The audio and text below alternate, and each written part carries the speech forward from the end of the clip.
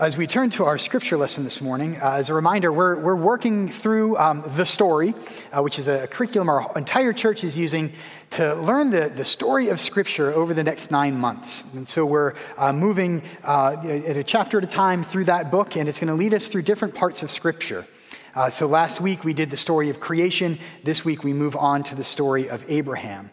Now, if you're following along at home, this story will go right along with your weekly reading. If you're not following along at home, that's perfectly fine. You will understand as soon as we get started. So as we turn to God's word, let's first go to God in prayer. Let's pray.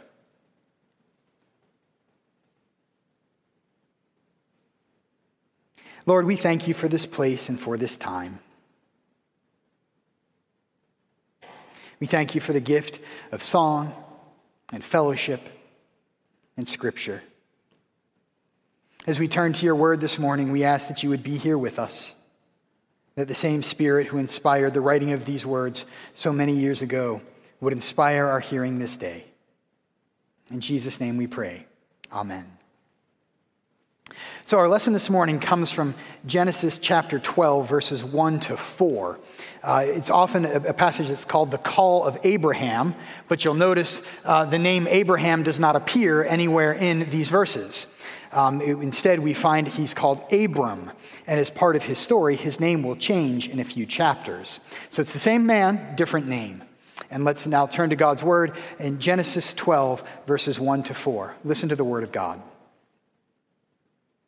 Now the Lord said to Abram, "Go from your country and your kindred and your father's house to the land that I will show you. I will make of you a great nation, and I will bless you and make your name great so that you will be a blessing. I will bless those who bless you, and the one who curses you I will curse. And in you all the families of the earth shall be blessed." So Abram went as the Lord had told him, and Lot went with him. Abram was 75 years old when he departed from Haran. This is the word of the Lord. Thanks be to God. Let us pray. Lord, as we turn our attention now to reflecting on your word, we ask that your Spirit would inspire us, would open our eyes and our ears, our minds, our hearts, and our lives, that we might come to know who you are and who you are calling us to be. In Jesus' name we pray. Amen.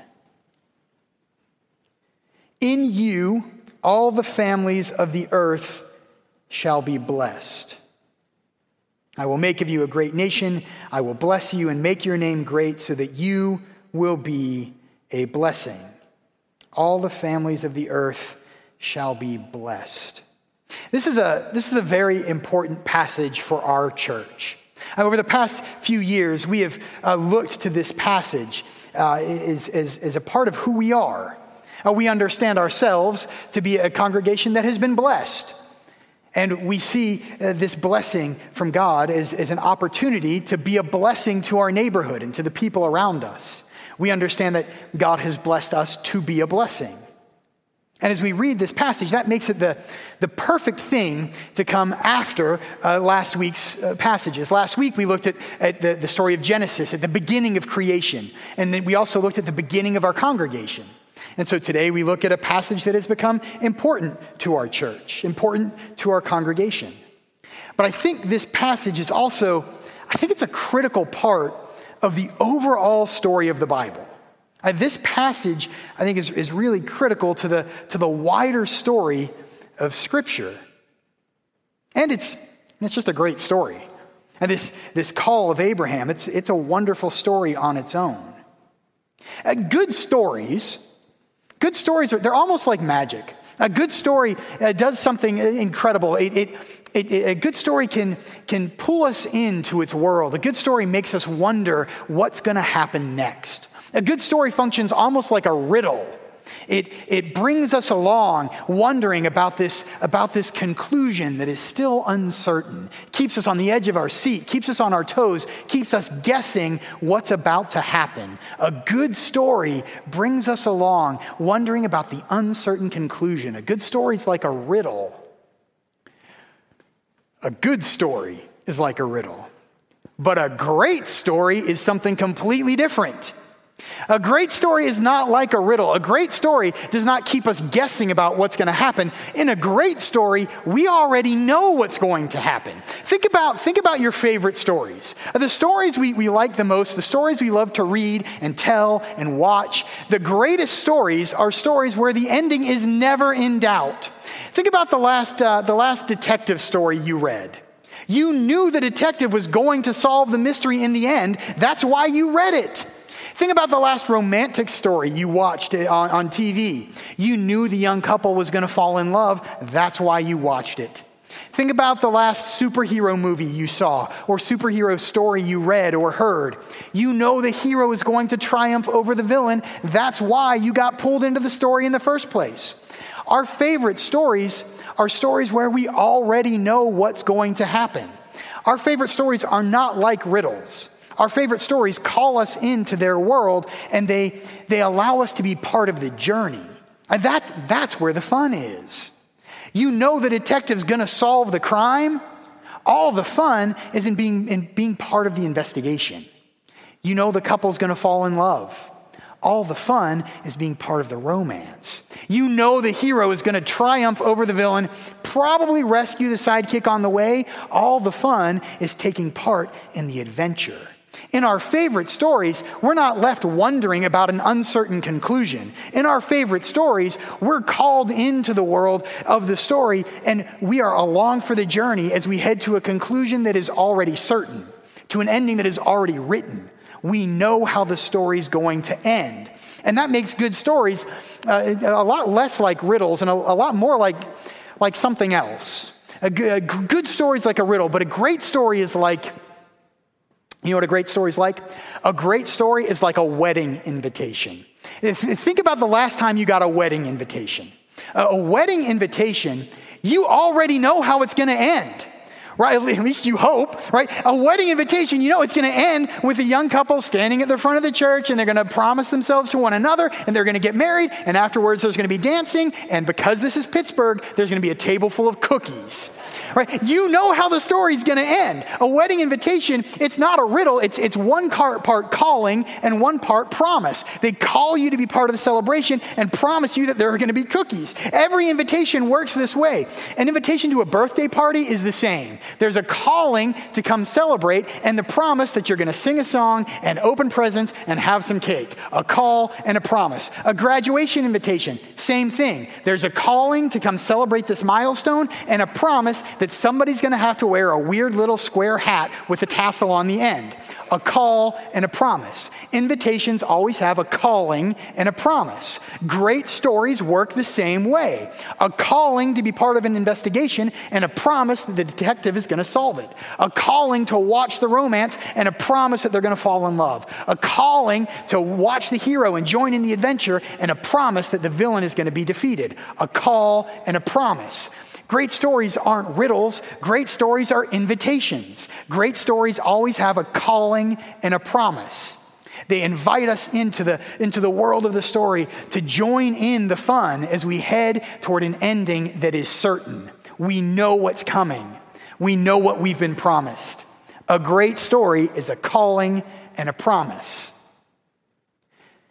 Let's look back at this morning's passage. It is a calling followed by a promise. God says to Abram, go from your country and from your kindred and from your father's house to a land I will show you. That's a call. I will bless you. I will make your name great so that you will be a blessing. I will bless those who bless you. I will curse those who curse you. And in you, all the families of earth shall be blessed. There's the promise. This isn't a riddle. This is an invitation. This is a calling and a promise. And as we look at this passage, this is what plays out through the rest of Abraham's life. We watch as God fulfills these promises we find in this early part of his story. We know exactly where the story of Abraham is headed. It is headed to blessing. The fun is being part of the blessing. This little passage at the beginning of Abraham's story gives away the ending. But it gives away the ending not only of Abraham's story, It gives away the ending to the entire Bible. This passage, it functions almost, not exactly, but almost like a thesis statement for the rest of Scripture.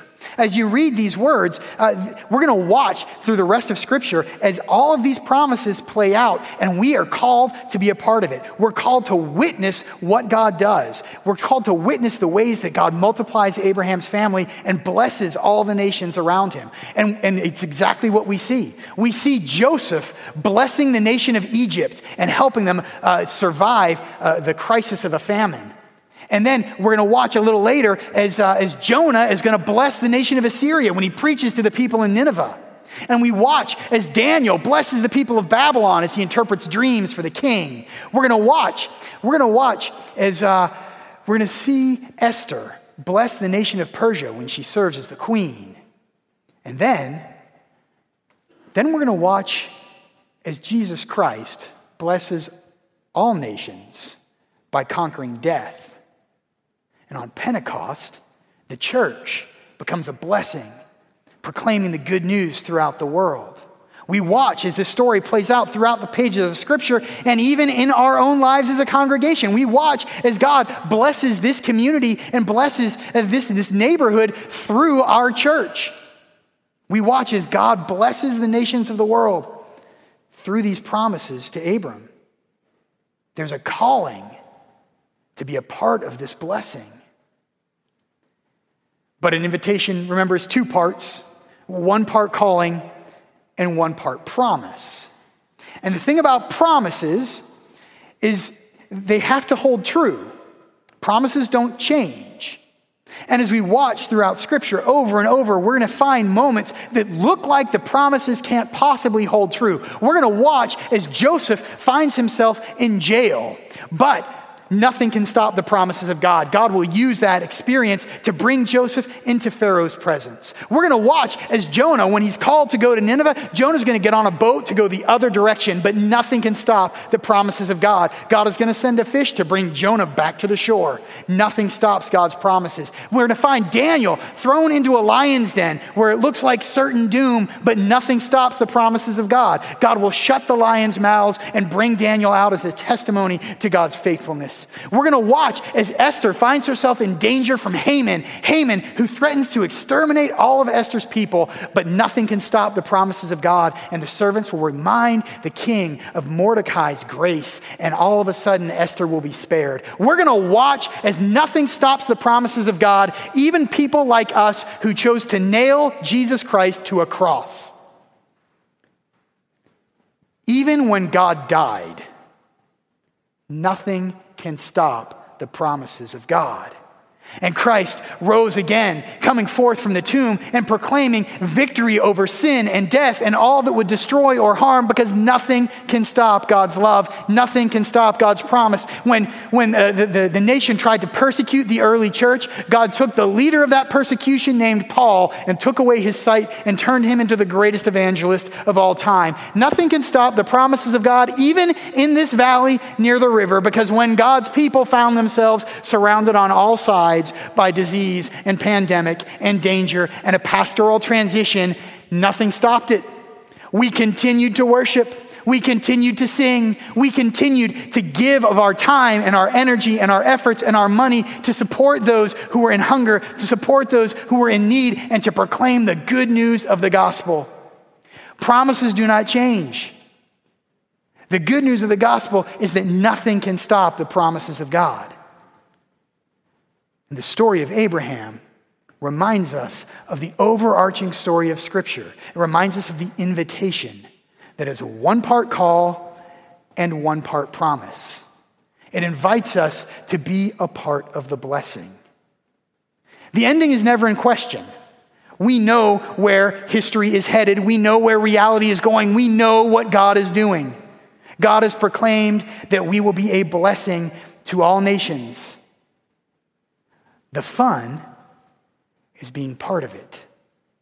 The fun is taking part in the blessing. The fun is in supporting our neighborhood ministries. The fun is in joining our voices in song. The fun is in coming together in fellowship and in worship and to learn and to study and to help those in need. The fun is to choose to be part of the blessing that is already certain. The fun is in participating in where this story is going.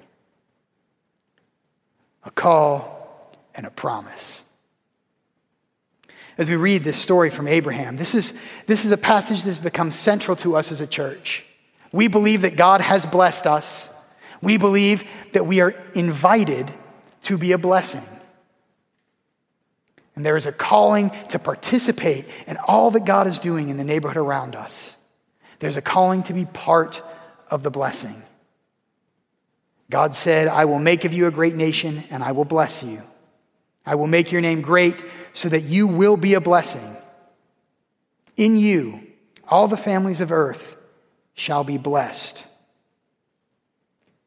The ending is certain. The fun is being part of the blessing. In the name of our Lord and Savior, Jesus Christ. Amen.